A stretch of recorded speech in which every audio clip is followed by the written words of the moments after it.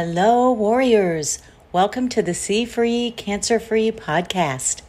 My name is Pamela, your host for the 77th episode for all things positively cancer-free.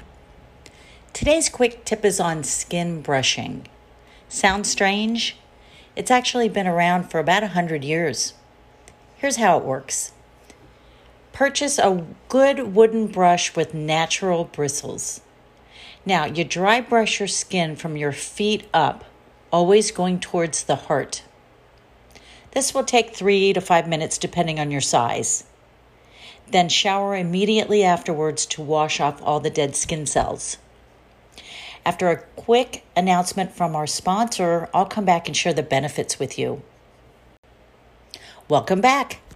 Not only does skin brushing feel really good, it has many healthy benefits. Here are some of them. It enhances blood circulation and cleanses the lymphatic system. It opens the pores of your skin to eliminate waste and absorb nutrients. It rejuvenates the nervous system. Enhances digestion and kidney function.